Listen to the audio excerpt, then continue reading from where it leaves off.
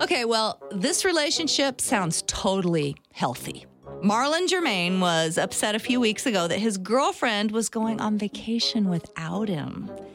She was going to Guyana in South America, and he was worried she was going to go see her ex-husband who lives there. So he did what any loving and trusting boyfriend would do. After she went to the airport, he anonymously called 911, gave him his girlfriend's name, and told him she had a bomb and maybe even some drugs with her on the plane. Wow. And hey, mission accomplished. The police pulled her off the plane. It took off without her, and she didn't take the vacation to Guyana.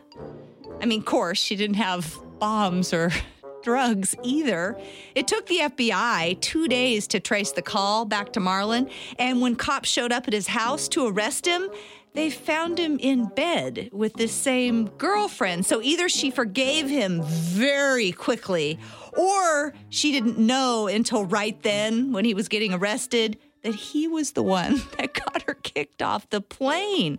Marlon's got some federal charges going on for making a false bomb threat, and right now he is out on $20,000 bail.